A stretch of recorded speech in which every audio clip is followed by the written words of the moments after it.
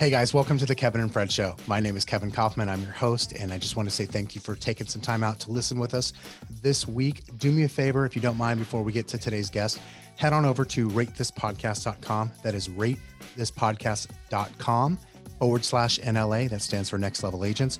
ratethispodcast.com/NLA and leave us a review, or just go to any podcast player that you prefer and look us up, The Kevin and Fred Show, and please leave us a review. That is the best way to support our efforts here in the show.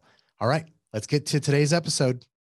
Hey guys, Kevin Kaufman here, and special episode this week of the Kevin and Fred Show. Fred and I had actually recorded something, but it was really just us sort of ranting and not really worth posting. And I was thinking about a conversation that we had at our mastermind a few months ago. So we had a special guest, Brian Gubernick. Some of you may know Brian. And if you don't, I'm going to have him as a guest on the podcast here very soon. And Brian came in and had a conversation with us about the concept of time and how finite it really is. And so he talked about many different things, like how many days a week, a year you spend with your kids or with your parents, depending on which way you look at it, how to set up a cheat system so that way you can get the most out of the time that you do have, really give away some tactical tools and things to just better plan for your life, whether that's your health or your relationships or your wealth, your business, your friends, siblings, all that stuff, right? Travel. So I think you're going to really enjoy this. This is directly from our private mastermind that Fred and I put on a few months ago, and Brian came in and was a guest speaker at. So hope you'll enjoy it. I know I did. We'll see you very soon. This is awesome. I appreciate you guys letting me hang out. And I do run a mastermind and do things like that. We talk around tax and wealth and all business building, all that stuff. That's awesome. Don't get me wrong. Like, I love that. I'm super passionate about it. But the topic that Kevin started with this Diamond Zero book around time is one that I'm incredibly passionate about, specifically maximizing it. And when I say maximizing it, I'm not telling everybody pull out your calendar right now. Let's make sure you're blocked and you're highly efficient. That shit's important, but that's not what I'm kind of talking about. So, time, as Kevin mentioned, I mean, it really is finite. I'm not telling you anything that we don't know. However, what I've discovered, what I've found, and I think many of us have realized this, is that so many of us are just not purposeful with it. Maybe a better way to say this.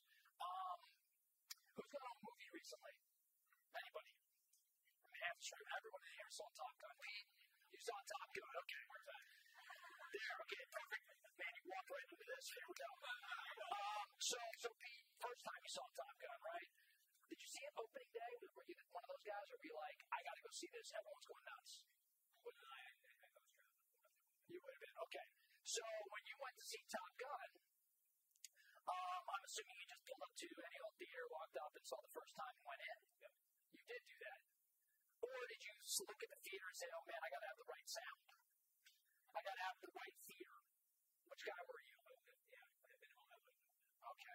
So when you normally go to a movie, you've got your theater, you got your sound, they have the right sound for you, especially Top Gun, like those jets flying over, all that stuff. The right seats, you sit in the old theater seats, you gotta have the recliner now, right? So you figure out the time that works for your schedule. Who's going with you? Your wife goes. So you gotta coordinate the schedule, right? So you go to the theater, you get there, you have your tickets, you give them your tickets, you go in, you go straight to the theater, and you go concession stand. Concession stand, you have something specific you get? You're a beer guy. That's when you get a beer. So I'll go M&M's, right? This is the one time I'm having M&M's, right? So you go there, does your wife get something? Cool, now you guys are walking to the theater. Do you make a pit stop before you go in the theater? All right, so you don't do that. Oh, you did it at home, though. You actually thought to yourself at home.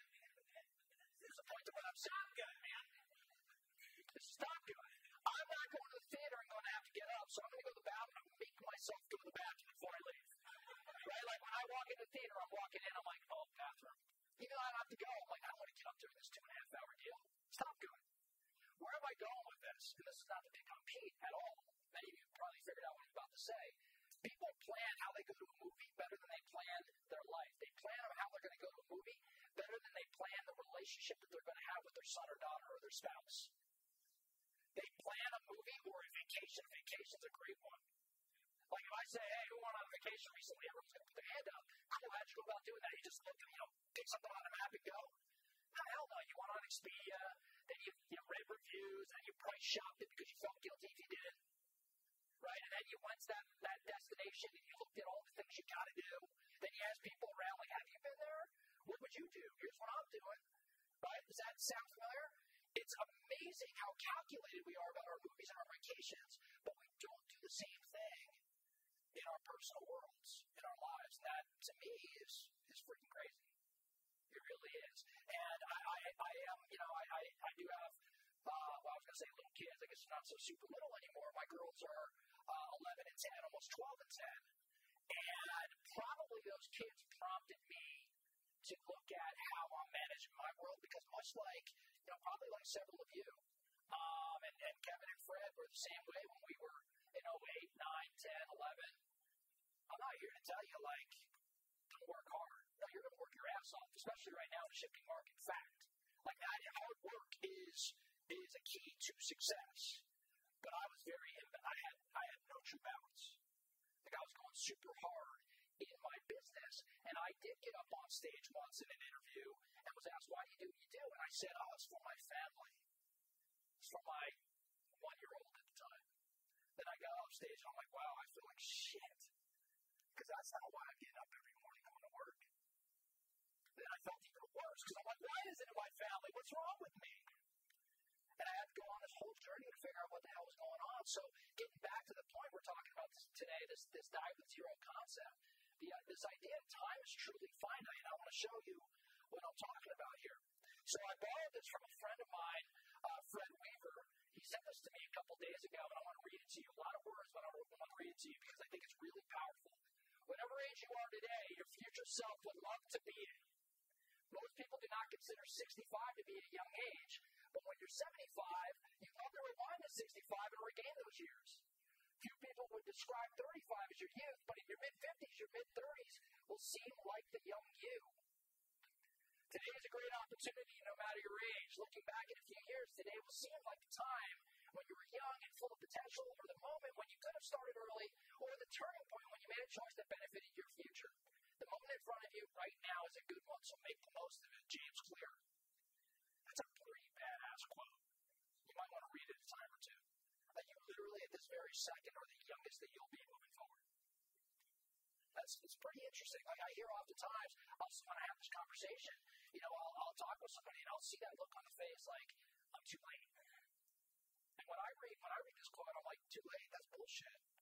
Because if you're 70 and you think it's too late, how do you think you're going to feel at 80? Like the 80-year-old you is going to want to be, wish they were the 70-year-old you. Right? So really, really interesting quote. Now, as we talk about time, though, I want to give you some graphics here. That little guy represents a year. Here's what 90 years would look like. 90 years. Nothing special here, just 90. Here's 90 years in months. You see what Kevin has right there? Did you talk about that at all yet? No. Yeah. 90 years in months. Okay. Here's Fridays. This is the first time I've ever looked at it on a slide this big. That is definitely, I'm seeing spots and things now.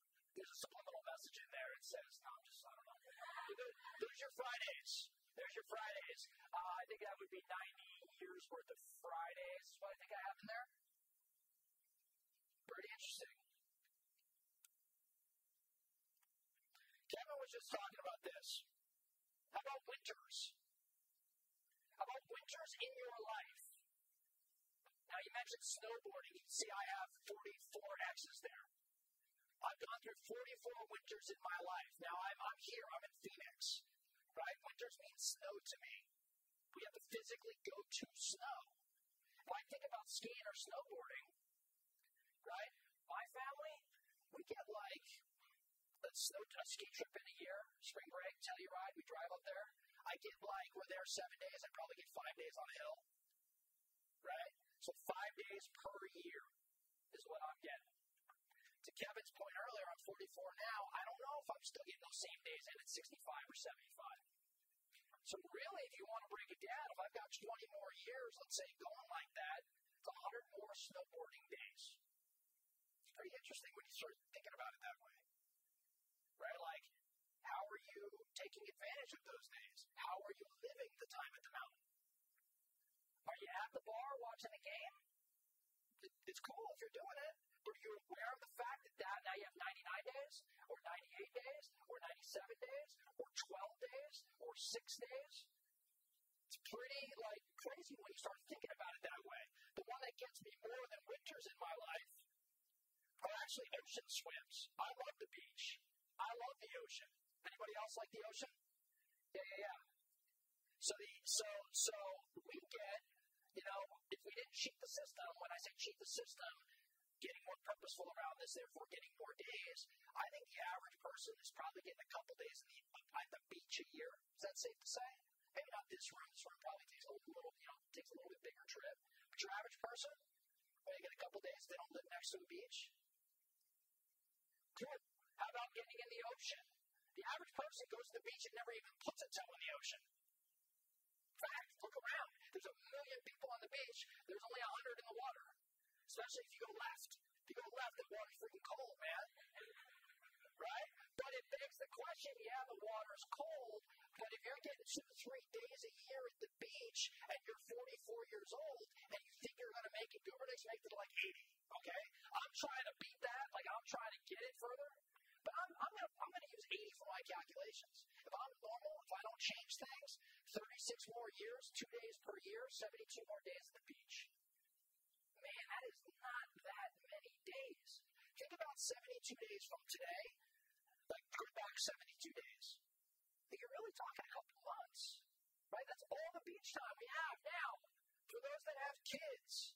Who has kids? Okay, cool. Days at the beach with the kids. Right? How many parents, how many of us, we're all guilty, I'm guilty of it. Go to the beach with the kids, and you're sitting at the beach, and they're like, Dad, let's go do this. Right? Better still be Daddy in my house, even though they're a little bit, we haven't dropped the Y yet, that's coming. It's Daddy, let's go do this. Let's go explore. And how many of us are like, just read this book, can you just chill for a moment? Or, hey, I'm just having this Corona, wait for Snoop Dogg to go walking by. I've been there, right? But how many more days, and Kevin was mentioning this, how many more days is that kid going to say, let's go explore? How many more days am I going to get an opportunity to go in the water with them? Right? At the very least, if we're older and they invite me, to go hang out in the water with them or whatever, I damn sure am not going to be picking them up and throwing them in the waves. How many more days do I get to do that? Right, so when I say this, you see I get real fired up on this. I've taught this 100 times, and I still get the hair on the back of my neck stands up because it's so important that we think about this stuff. To me, the key word here is awareness. Right, if you're aware that time is finite, if you're aware that you only have a handful more of these days, and you choose to still read that book or drink the Corona, I'm cool with that. I'm not getting on your case about that. I have an issue though if we don't think about it. Why? Because I read the same article many of you guys have read with the nurse that was in the hospice interviewing the dead, those that had a couple more weeks left or a couple more months left. And every one of them said the same damn thing. The 5 regrets of the dying. Have you guys ever seen that stuff? Google it if you don't know what I'm talking about. Google 5 regrets of the dying. And you're going to see this article written by this nurse. I think it was in an Australian hospice or something like that. And she talks to those that have a few weeks left. And what do you think they were saying? I think they were saying, man, I wish I would have made more money. Or, man, I wish I would have worked more. No, they say things like, I wish I would have lived the life I always wanted to live instead of the one society wanted me to live. I wish I would have created more memories. I wish I would have spent more time with so-and-so. I wish I would have said sorry. These are the things people really care about. Right? Not what everyone's grinding at. Now, if you're starting to feel a little weird, if it's making you a little uncomfortable, because I can see it, the energy always gets weird about right now, it's about to get weirder. I promise you. But if it feels weird right now, that's good. I'm cool with that. I'm totally cool with that. Right? If you're mad at me about some of this stuff, I'm totally cool with that. You're going to be madder here in a moment, so stick with me. Okay? Because I want that you should feel that way. You should feel that way. Right? So when I look at ocean swims, when my daughter asks me to go do something, I may not want to go do it. I may want to hobble out there sure as shit going to do it now. Because it's not going to happen much more. How about football seasons? Now, this doesn't matter much to some of you guys, I'm sure. It does to me, though. I'm a football fan. I'm a football family. My dad and my brother, and we all grew up in sports. This is a big deal to us. The Cardinals suck, which is a real challenge for us. But the point here is, think about Super Bowls. Again, everybody has their version of this, right? Fill in the blank for your version of football to me, right? So, how many more Super Bowls do I have? I mean, really, 44 Super Bowls? I've seen 43, so you figure, I don't know, 45 more Super Bowls if I'm working off that same math I was giving you earlier. Doesn't seem like that matters, like it shouldn't matter. So that's important to us. My dad comes and hangs out. My mom hangs out. We have a big party. Every year we pray the Cardinals are going to one day freaking get there again. I don't know if that's going to ever happen, but my point is football is a big deal. Sports are a big deal. What is your equivalent to that? I think football seasons are an interesting one. This one hit me 2 days ago. That's my younger one. I freaking think that costume's a joke. It's like hilarious.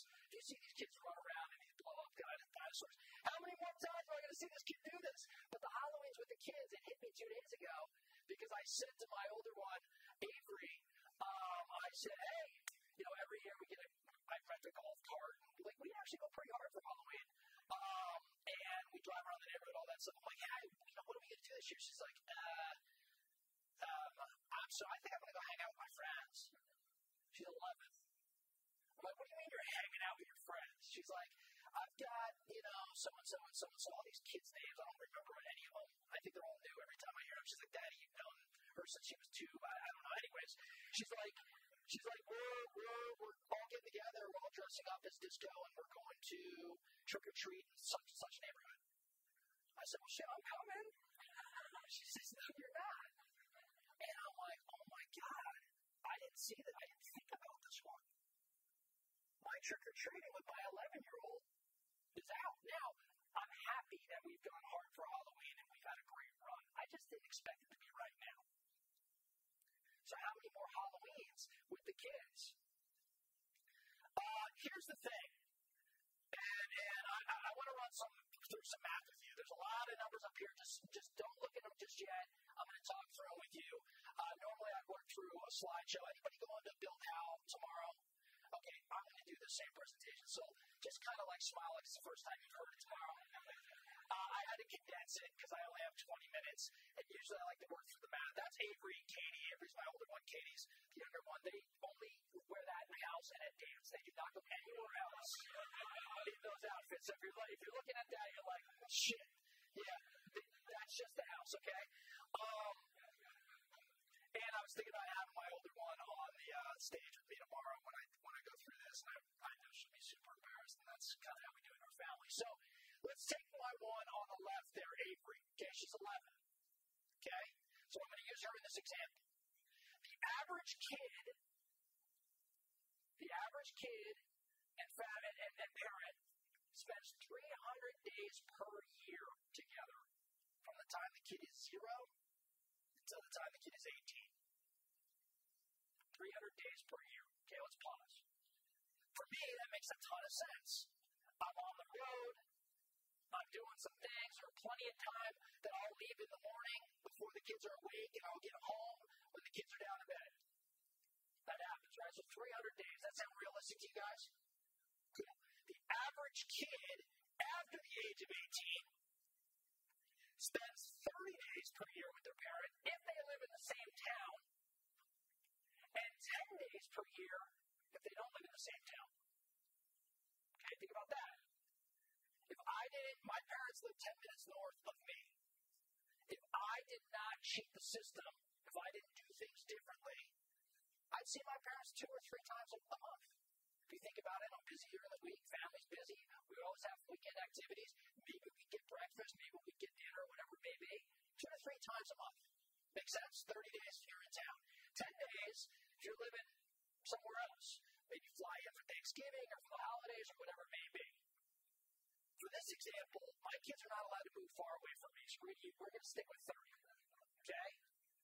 So 300 days per year, 0 to 18, 30 days when they're 19 and older. So Avery is 11, and I'm 43. So in 7 years, I'll be 50, and in 7 years, she'll be 18. Okay? We all follow me? I know you guys can see it already on everybody's face. You know where I'm going here. If I do this math, so far, I've spent 3,300 days with Avery on this planet. 11 times 300. Over the next 7 years, I'll spend another 300 days per year with her, so another 2,100.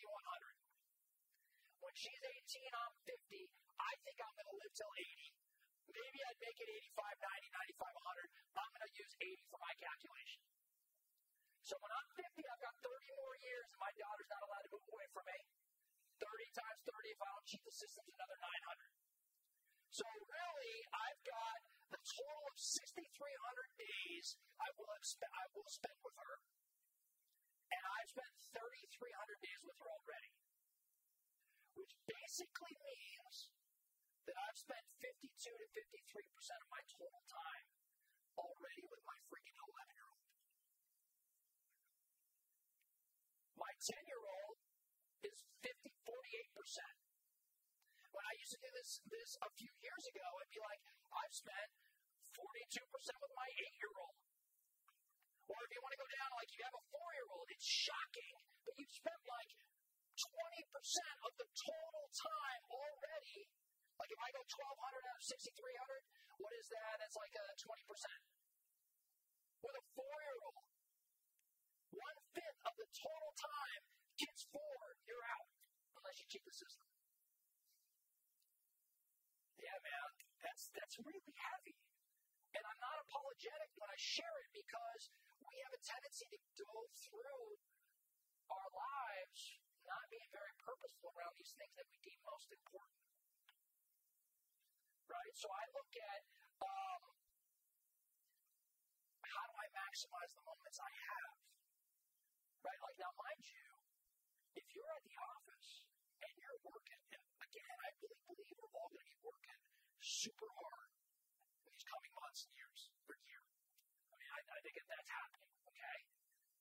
And you're at your desk and you're working on something, and that something is super important, and you stay and work on it. I'm not saying don't do that. Just to be clear, all I'm trying to say is think about what you're giving up in its place. I am the guy that has the picture of the kid next to the desk. And I would look at that picture and make the decision. When they were younger, I'd say either I stay here and work on the short sale file or whatever it was I was working on, and I miss this kid and the kid's going to be in bed by the time I get home, or I scrap what I do and I go home. I'm just looking to be more purposeful around it. Now, if it, where many of you have already gone mentally, you're running the math, maybe in your own kids. I know where a lot of people go. You got to go to your parents. And I'm not going to go do that for you right now. The first time I ever taught this, I started with parents. It was the worst presentation I ever gave in my life. Because you know exactly what the math's going to tell you. I'll tell you mine, right? My dad's 70. I told you how far Gubernicks are probably going. And I'm probably 93, 94% of the time there. My mom wants to come to the presentation tomorrow. I said, Ma, you can't come. Like, I'm not having that. She doesn't know what I'm talking about. I'm like, no, you can't come to this one. 93 or 94% of the way there. All right? I get it. Sucks. And I can do something about it right now. I can do something about it right now. Guess what? I hate baseball. I don't like the Diamondbacks. But guess who is? Guess who's a season ticket holder? Why? Why do I have season tickets? Because my freaking dad likes baseball. And I can get him out of the house to go watch a game. If it's not coaching high school football, he doesn't give a shit about anything. So it's like sports. I mean, I get him to baseball games. I don't want to go sit at a baseball game on a Wednesday. I've got so many things going on in my life. 9 innings of baseball, it's tough. But I can do 4 innings. And it's 4 innings I'm sitting next to him that I otherwise would not have. When my parents kind of retired a handful of years ago, my dad went to the golf course every day and loved it. And you know what my mom did? She sat on the couch. because she was wired like many of your parents. Work, 6 a.m. to 6 p.m. every day. And then you take that away, and she's like, what the heck am I going to do? And so what did I do? I'm like, if I don't do something, she's, number one, not going to be in a great headspace. Number two, I'm not going to see her. I hired my mom 10 years ago. Now, don't get me wrong. My mom is a killer partner, employee, whatever we want to call it. She's incredibly talented, but I didn't hire my mom for her talent. I hired my mom because I now see her every single day. Right? And I'm the only 43-year-old probably on this planet whose mommy still manages his money. That's a whole different story.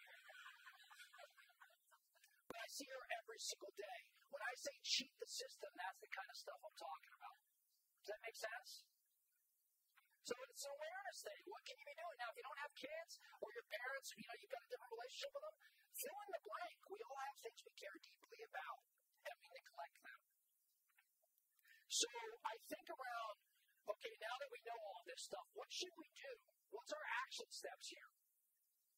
And this is the abbreviated version of a much lengthier presentation. But what I really encourage everybody to do is truly start life planning. And when I say life planning, I don't mean like, figuring out your financial and wealth plan. That is a component of it. But I'm talking about planning exactly how you want to be remembered by your kids. I'm talking about how you want your friends to speak of you. What legacy you want to lead and leave. What charities you want to impact. And be purposeful around designing where you want to go. And then be honest with yourself and figure out where you currently stand. I actually think one of the most impactful things you can do is write your own eulogy. And for some people, that's like, oh, that's so morbid. I think it's bullshit. If you get to write exactly how you want to be, like write your own eulogy, and that's your objective, and then you can say, here's where I want to be, here's where I'm at today, and then you can connect the dots, you can design the specific commitments you need to make, such that you're remembered in the way you just designed. I think it's one of the most powerful things we can ever do. Ever do. And when I say write your own eulogy, just to be super clear, what I'm thinking about, I want you thinking around who's sitting in the first 3 rows of your celebration of life, or whatever it may be to you. Who sits in those first 3 rows? Go ahead, yell it out. Who do you think's sitting there? It's not a trick question. Kids? What's that? Stepmom? Who else? Spouse? Friends? The people closest to you. One thing, it hit me a little while ago. You know who else is sitting in the first 3 rows? Ideally, again, if I'm 80 or over that, people I don't even know yet. Specifically, grandchildren and maybe even great-grandchildren. Those kids will be in my world at that time if all goes well. Right? So when I say write your own eulogy, you're actually having to forecast. You have to talk about things that don't even exist. They're not even, I have an 11 and 10-year-old. Talking about grandchildren right now scaring the hell out of me. Right? But that's the truth. You've got to think about who's in those first 3 rows. What kind of stories would they be telling? Now, you don't have to answer that. What kind of stories would they be telling one another? Remember, you're over here. They're watching over here. What stories are they telling? Are they laughing? Are they crying? Right? Are they sighing? Like, what are they doing? Right? What are those conversations being had? I'm telling you, when I say write your own eulogy, shape those. Design what you want them to be. I know I'm a little sick and twisted, and obviously I've been working on this, in this world for a little while, but I do think about those 2 kids. I think they're going to get up and speak about their dad. But what are they going to say about their dad? Right? Like, if I could design exactly what I dream these kids saying about me, what would it be? And then, how am I living today relative to that? I want Avery to get up there and say, my dad was always there for me. He was someone I could talk to about anything and everything. Right? Whenever I had confusion or concern or fear or excitement or happiness and joy, my dad was the first person I called. And I could go on and on and on, but imagine my kid, like if I said, I want that, and now I've got to be honest with myself and say, where am I at today? think I'm chipping away, but there are things that I could be doing much better at such that I influence that outcome. To me, that's being purposeful. And it's heavy, and it's hard, and we talk about business and wealth, and these things are super important. But I think this stuff's even more important, these life experiences, these memory dividends. Now, writing your own eulogy is weird. And I write up here as an action step, I'm going to tell you, get weird. That sounds weird. Get weird. But here's what I think. I think that by definition, weird is what? Doing things different than the status quo. If you're doing things different than the status quo, you are perceived as weird. And I say, hell yeah. Right? Like you're all in here today, spending time in learning and doing all the things that you're doing. And there's a million other, agents and teams out there not doing the same thing. You, by definition, are weird. Right? So I'm asking you, what are you doing in your world that's weird? If someone were to look at your schedule or the way you behave or what you eat or how you train or how you manage or plan for your relationships and how you write your own eulogy, whatever it may be, would I say that's weird? And if the answer is maybe not, well, I'm going to challenge you and say you might need to get a little weird. Right? What time are you waking up? What are you reading? Who are you hanging out with? What kind of conversations are you having at your dinner table? We go on and on and on, but I would do an assessment and say, how weird am I? And if you don't feel that weird, I'm going to tell you to ratchet it up. And the last thing I'm going to say is take no days off. And what I mean by no days off is not work around the clock.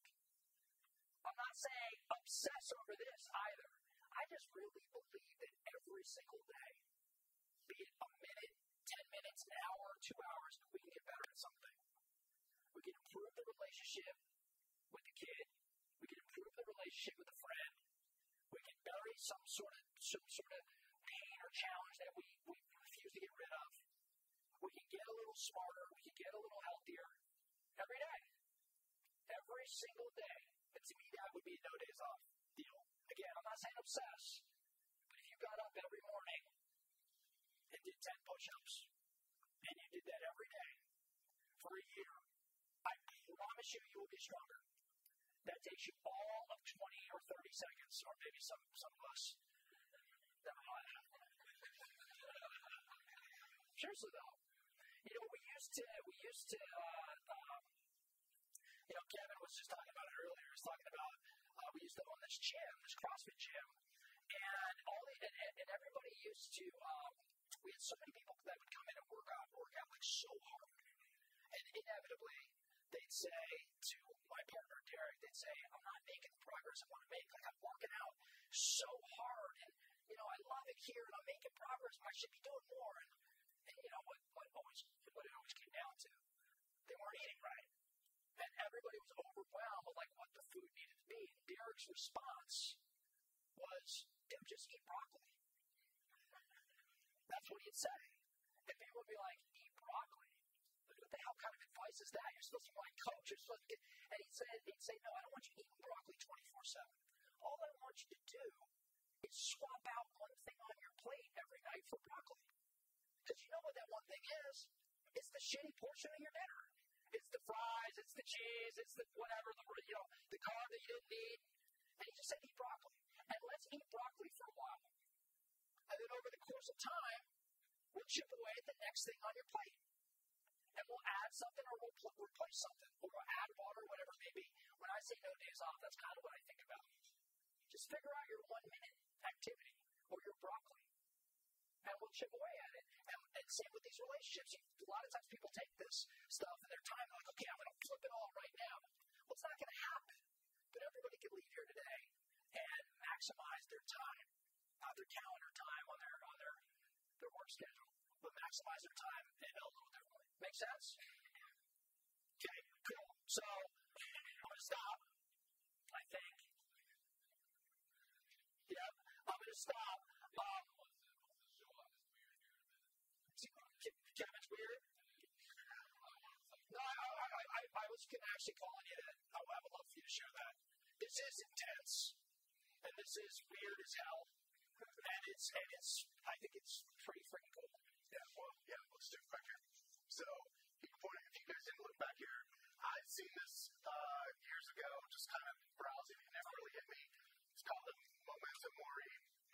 Some people call it weeks in life. I actually got to this because of the book. I just thought, I remembered that I'd seen this. It's like one of the slides Brian had up there. Each lot or each dot is a week. Each row of dots is a year. Mine's set for 90 years because that's just what I set it at. It also coincides with some of the financial models that are inside the book, Dow Zero. So I picked some numbers, went with it. So I just bought a file on Etsy, had this printed out, and this literally hangs next to my bed. And every Monday, I just fill in another circle. To Brian's point, I was talking about this. Who were we talking? I forget who we were talking to yesterday. We were talking to someone yesterday, or maybe I was. I don't know. Even if it's not like I sit here and go, we write my own eulogy or anything like that every week. Worst case scenario, though, it's a minute. Like, 'cause I got to pick up the marker, walk over to the wall, and color it in, and I've got to take that in for a second and go, shit, there goes another week. Like, there goes another week. So it's the awareness factor that Brian mentioned a couple times over the last 20 minutes or so. That for me has been super important.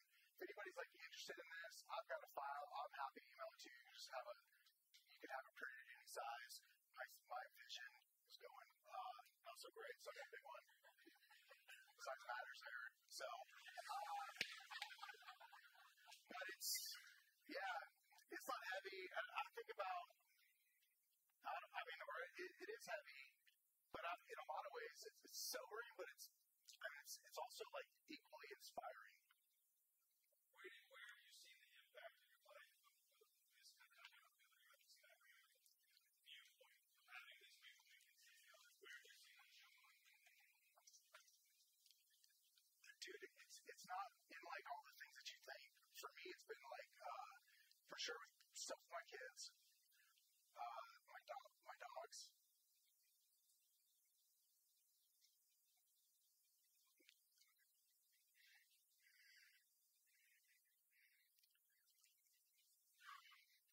My mom, stuff like that. Yeah, I think you're referring to my mom. Yeah. It's like I only have so many more days I get to talk to Jerry. So it's a reminder every Monday morning, like, God, I gotta call Jerry again.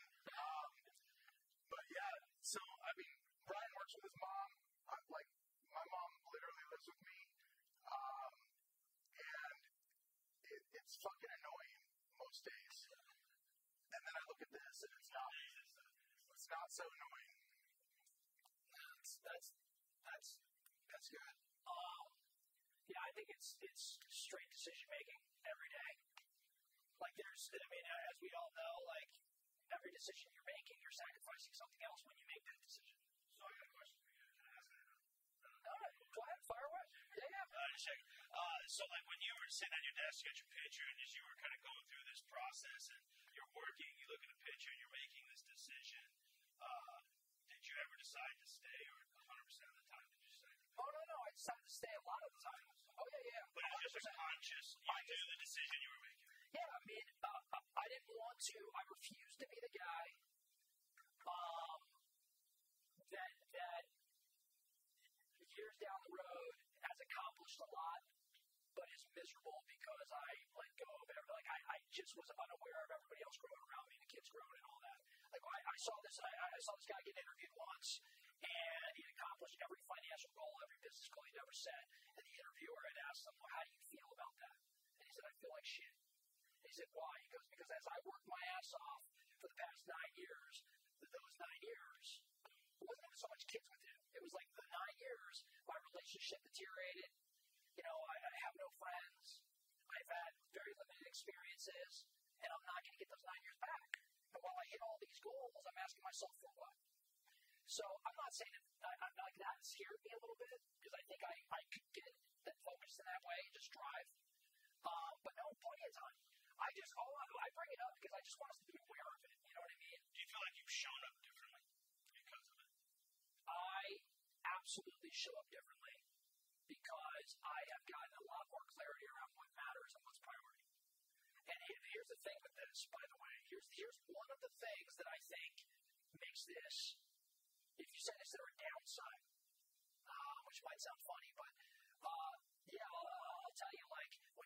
this exercise, you're going to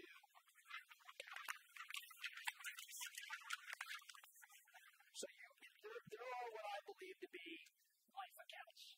Okay, we all have life accounts. And examples of life accounts would be health, relationships, but specifically like individuals. So like wife, for me, kid, one, kid, two, parents, wealth, business, friends, social, maybe siblings, spiritual, sorry, I can't spell that, travel, like experiences.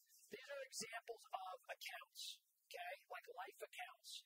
Health, different relationships, your parents, wealth, business, money, friends, like social circle, siblings, spirituality for many, travel experiences, and fill in whatever. I mean, you've got other components of your world that are important to you. Some of these accounts of yours probably have really positive balances, right? Like if you think about like dollar, like a checking account. Some of these accounts have really high balances. Some of these accounts likely have relatively low balances.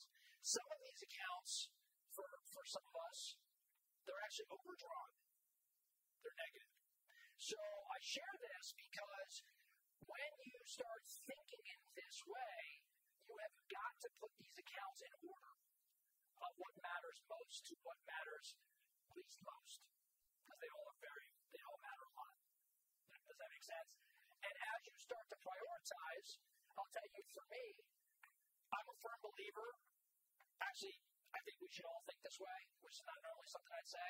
Health should be everybody's number one. Because you can't honor any of the other accounts if you're not feeling great, alive, and doing it. Okay? So health should be your number one. It's not to pick on anybody, but I do think health has to be number one. My wife is number two. My kids are 3A and 3B, and they rotate between A and A, depending on who I like more that day.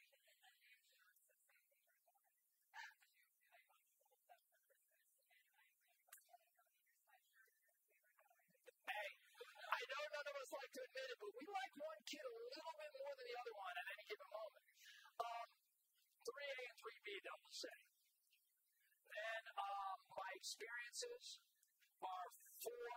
My wealth is 5. My parents are 6.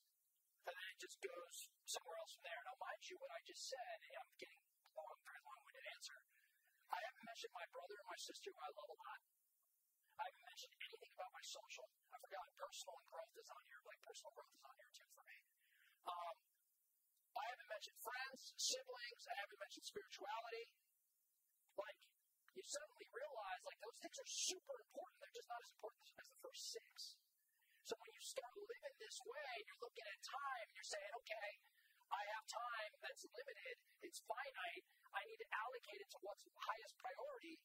You're then saying no to these other things, like my brother, who I golfed with my brother yesterday, which is the first time we hung out in like 3-4 weeks.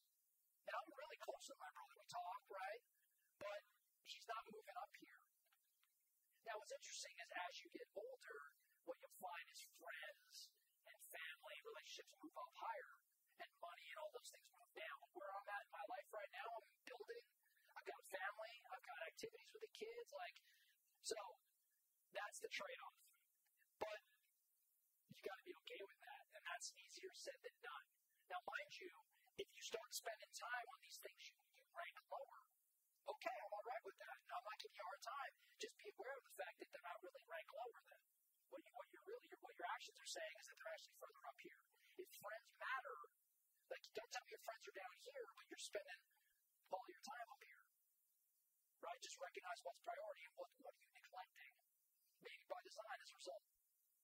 That sort of... I understand that not feeling guilty that you're not working on things you want to do. How do you not feel guilty?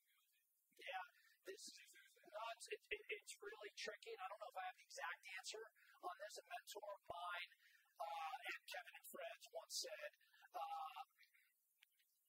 I think about this all the time.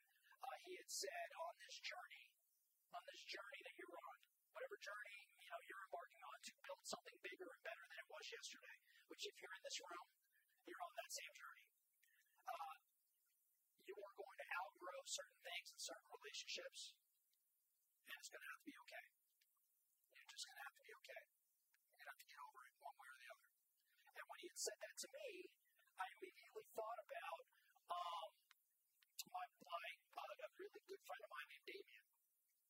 And Damien and I grew up together. We played football together in my 20s. He slept on my couch all the time. Even when I got married, he was still hanging out on my couch. And one day I decided to get serious about life and business. It was really when I found out my wife was pregnant with her first kid.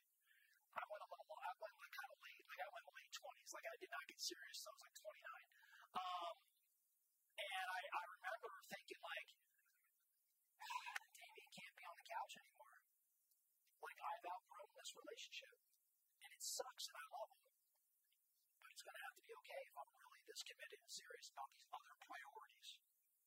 So it's not a great answer. I think that I don't think there's a system or a model for it. I think it's an awareness thing, and you have to figure out a way to get comfortable with it. Because if you're not uncomfortable with it, if you're not comfortable with it, then that uncomfort's going to draw it right back into your world, and you're not going to progress. Now, I do believe, and again, being around this room, I really have experienced, and how many of you have the same exact experience. You are the average of the people you're spending the most time with. You are the average of those five. I'm a big believer in that big five. I used to think it was corny and cliche, and now I've lived it. And I can tell you, I think it's very true. You are the average. How you behave are the average. Your income level is oftentimes the average. And when I go back to when I was 28 or 29, I realized I was the top of my five. And so one action step for you might be getting around, and I obviously don't know much background, but maybe it's getting around certain people that are living a certain way that you believe maybe you want to strive to live to. And I do that even still right now. Right? It's funny with your five, and again, many of us have experienced this. Your five-star local, suddenly you have to get on a plane to go hang with these five. That's the way it works if you're growing. And that was kind of, again, a long-winded answer to your question. I think it's just got to do it. Just got to get comfortable with it. But also make sure you're creating an environment that's supportive of you getting comfortable with it.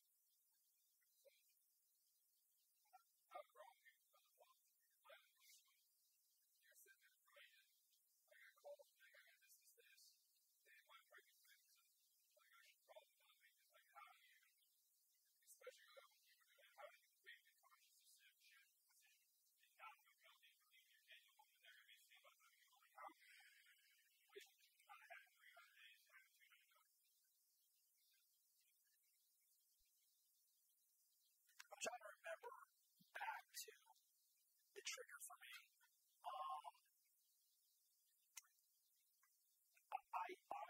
I think for me, I'm not saying this is the answer, I think I just started getting around a lot more people that were living this life and were explaining to me, Brian, you can't let your work define who you are. You're blind right now. You're being stubborn. Take advice from me, someone who's been doing this for X decades or whatever it's been. Then you read the 5 Regrets of the Dying, and I think that stuff started just showing up so much in my life to where I was like, okay, I don't know everything.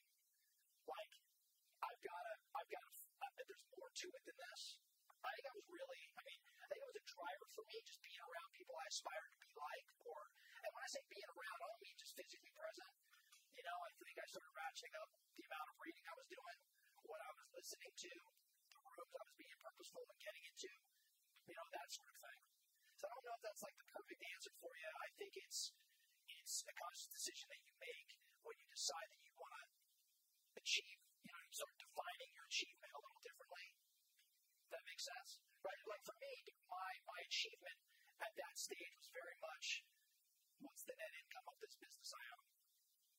And I think when I started studying others that had come before me, I realized that's flawed thinking. And I had to go on my own journey. When I started writing the eulogy and stuff like that, though, those are I do that.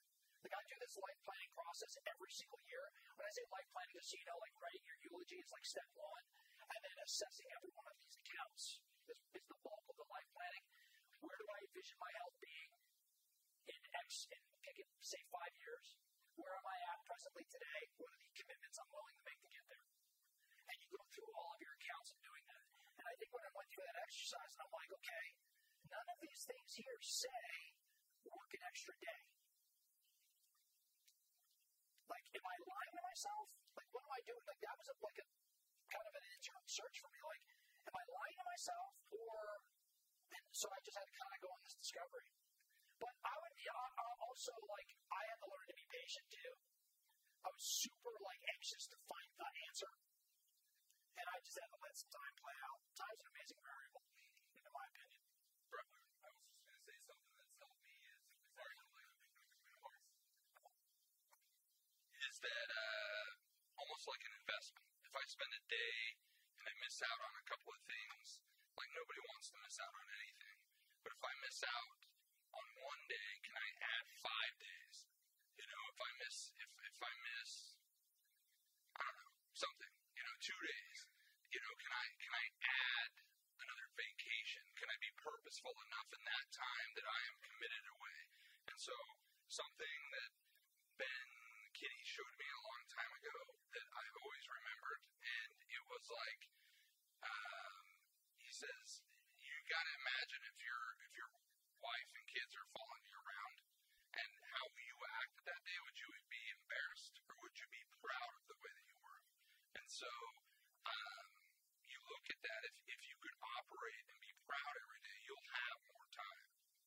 If you can be purposeful with your time, you will have, it's an investment, you'll have, 5x at least of that time. That's really good. Ben said that? I know, it's one of the probably more profound things that he said that I don't know why he doesn't say more often. No, that's not. I'm just kidding. I know. Yeah, that is definitely something he would say, and he does live that way. I think in terms of, like, again, I'm not,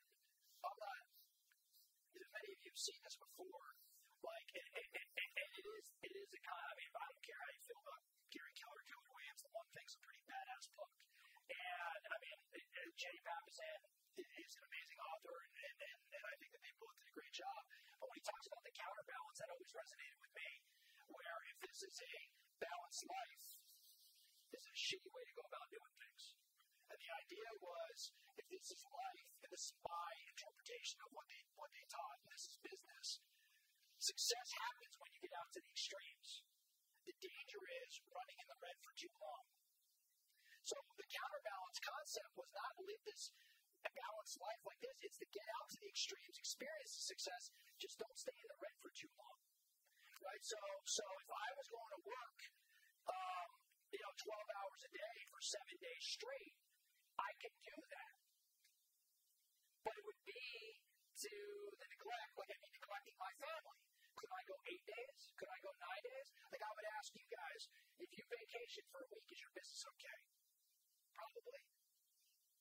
If you vacation for 2 weeks, would your business be okay? Some of you would start falling off about right now. If you went 3 weeks, would it be okay? More of us would fall off. If you went away for a month, how would your business be? It would probably be in trouble if we're owner-operators. What that means is 1 week was sustainable, 2 weeks was pressing it, 3 weeks was really pushing it, 4 weeks was running in the red and broken. Same thing in that's in your life, in your work, same thing. How long can I go working super hard before my relationships and other aspects of my world start to deteriorate? So I think it's okay to run out there, you just can't stay out there. And maybe that's a bit more of the answer. Like, it's okay to go super hard, but maybe you got to swing it back this way. Like, so for me, I'd go 3-4 days hard, but then we take off on Thursday, Friday, Saturday, and Sunday, and go all family time, turn off the phone. So, Brian, if I could add one thing, like, your concept of cheat the system has me looking at it through the lens of, I can ask, do I want to cheat the system for 301 plus, or do I want to cheat the system for 299 minus? Like, it's that same concept of cheat the system is like, which side of the extreme do I want to cheat the system to? And so, like, when you ask the question, do you feel bad at 299? My challenge to you, if you're open to receiving a challenge, would be you're asking the question, can I actually survive with less than 300, instead of asking the question, how can I get the same output in my business by doing 301 plus? It's two, they sound really similar, but they're approaching it from two different perspectives. Yeah. It's the cheat the system this way or cheat the system that way. We're cheating the system no matter what. That's what I'm getting when you say that. That's really good. I mean, again, it's squeezing as much out of, which is why Tim Ferriss does a really great job in Tools of Titans, where he describes Tools of Titans or Tribe of Mentors. Maybe it's Tribe of Mentors when he asks all of the individuals he's interviewing, teach me how you say no. There's an art to saying no. There's an art to it. The older you get, the less you care about that art. I mean, I really don't care about offending people anymore, but I used to. But again, there is an art to it. There's a strategy to it. And I think we all of us have to say no more often. Because we're saying yes to a lot of things that we know jeopardize our days. So I would say, like, I've never been great at grinding it out for work, but grinding it out, like, on a personal level, like, just life and fun has always been kind of my forte. And so I think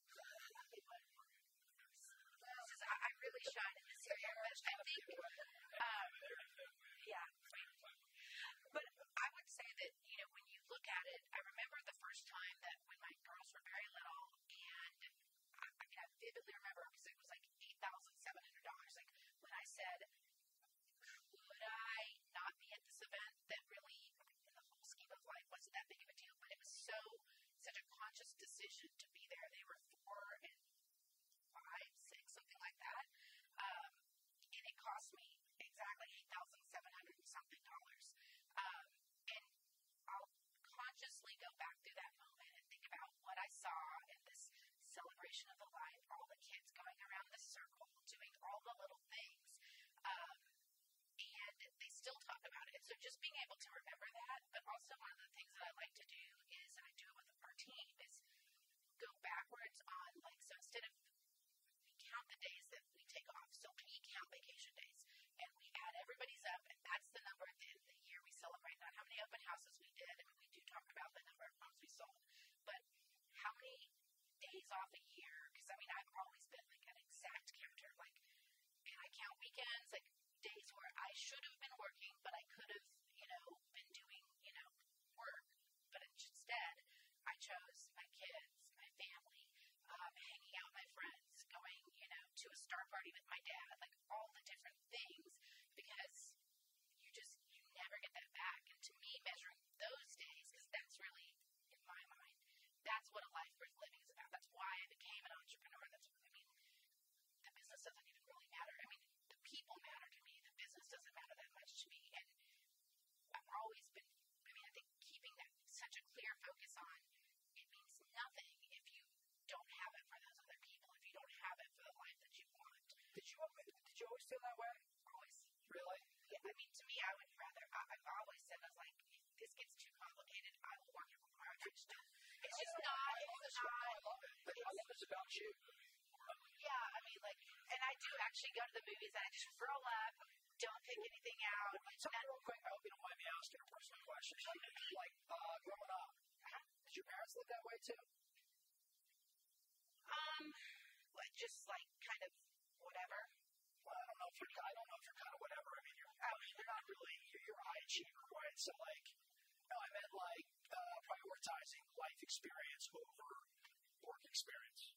I wouldn't necessarily say, I mean, I'm the oldest of 5 kids, so, I mean, we had no money, but, we just had no money, so no, it was like, is everybody alive? Are all the kids here? Like, that's, I mean, like, really, when you have a lot of kids, that's kind of how you live. But we had great experiences, and my dad is a big celebrator, and, like, even if it was, like, weird stuff, like, he just won a Corvette contest in town, which is really not even that exciting, but the trophy was this big, and he bought a bigger trophy and mounted it. And that is, I mean, for real, he actually did that, and that's hilarious. Yeah, I mean, he's funny, so he's definitely a celebrator. Right. I ask because, thanks for sharing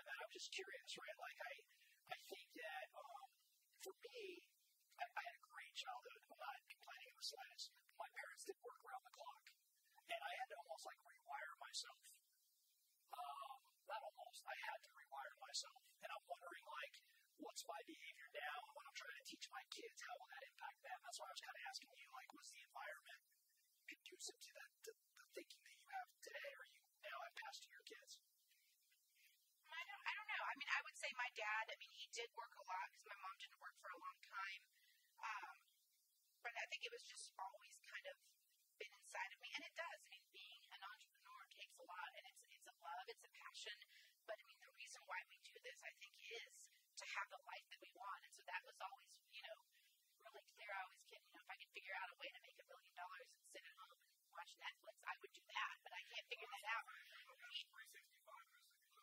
Yeah, I mean, if I could figure out how to do that, I would do that, but I haven't, so this is the next best thing, but we all work for money to have the life that we want, and so it was always about having the life that I wanted. I don't know, I pursue joy and fun pretty hard, and that's the problem. It's a Die With Zero concept I mentioned. Have you read the book yet? I have not. I'm looking forward to hearing what you have to say about it, because I think there's a lot of that in there. Any other thoughts or ahas? Couple?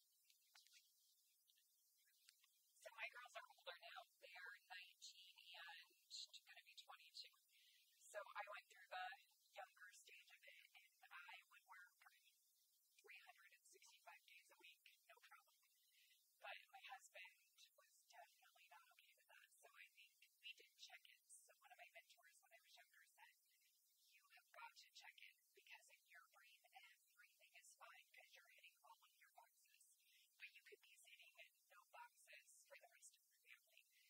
So that was a big thing. So he said pick something every week that you're going to do with your family, like one-on-one, right? So each of your girls and your husband, and never miss it. It doesn't matter if it's the biggest deal in your life because exactly like if this side of your life falls apart, what's that going to cause on this side of your life? So we did that and we did check-ins. But mainly it was, I mean, you definitely sell the check-in, right? If I just do this, then we can buy your lake house here. And then, so it's always finagling of it. But it was also neat because sometimes when you did that, you realized really fast that you weren't really doing what you wanted. So then when they start to get on board with that, is really, really bring it in. I feel like I'm pretty balanced. I just, I completely, like, I don't want to go out and, like, I should work. Yeah, I should buy my wife, right?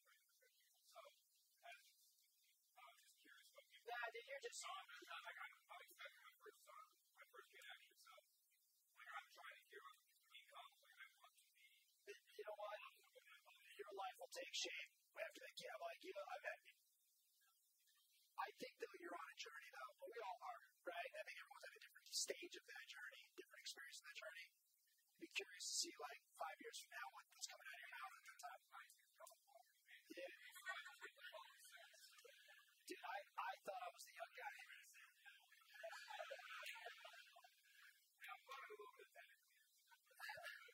So, just to tag off what she said, my wife and I, we've been married 21 years, sorry, 22, and somewhere early on, we had some family problems with her parents and my parents and ourselves, and we decided to read a book called Boundaries by Dr. Cloud. And what came out of that was that, and I was busy doing work all the time, and there was an imbalance in our life. And instead of me telling my wife what was balanced for me, I had to actually get to the point where I asked her, what is the ideal work life for me look like for you? And so we started to practice that. And it got to a point where she realized the boundary she set wasn't actually healthy for her. And it got to a point where I was home too much. And she's like, go back to work. And it freed me up. So that's part of that journey is you do a little bit of shifts and dancing. But that's a great journey to be on with somebody. That's cool. I have 4 kids now, so talk about time demand. The couple's full of always talk about accounts and stuff. It's very open about it.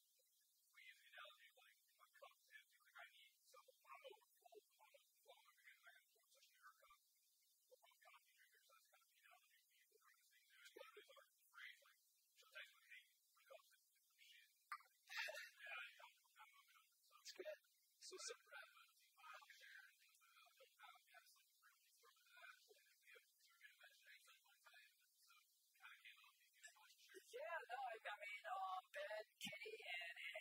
Suarez and their team are throwing this event downtown Thursday and Friday at the Sheridan, and it is just pretty much 20 to 30-minute segments back to back to back to back to back.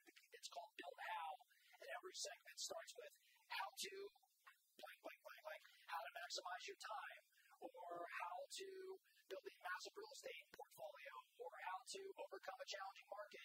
And so they're interviewing a number of individuals around these very specific topics, real estate people as well as business people, and some really special individuals, including Brendan Burchard, who I think he's one of the biggest badasses in the game. I don't understand why he's not as well known as he should be, but he is amazing. Michael Phelps, like the Michael Phelps, the guy with the few gold medals.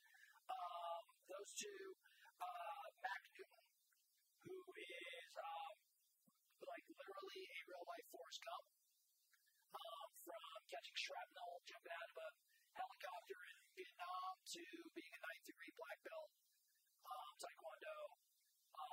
And the guy's got stories galore. He's overcome an awful lot. I know he'll be there. And they've just got a handful of other amazing presenters. It should be I think there's 1,100 people that'll be in attendance, all real estate professionals from all around the nation. So I don't know. I mean, you guys probably connect on that, but would you add anything to that? No. Kevin's presenting. I forgot. It's Brendan Burchard, followed by Kevin Kaufman, followed by Michael Phelps. I just like that Brian Gubernick and Kevin Kaufman from the top. They got that one.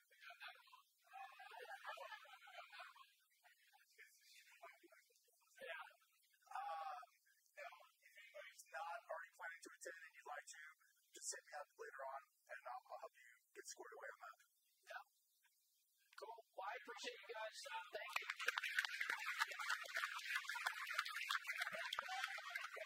Anybody's day.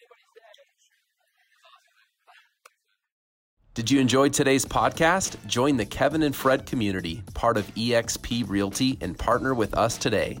You'll get free access to live trainings 2 or more times a month, live events and in-person masterminds, digital downloads to help you run and scale your business, and much, much more.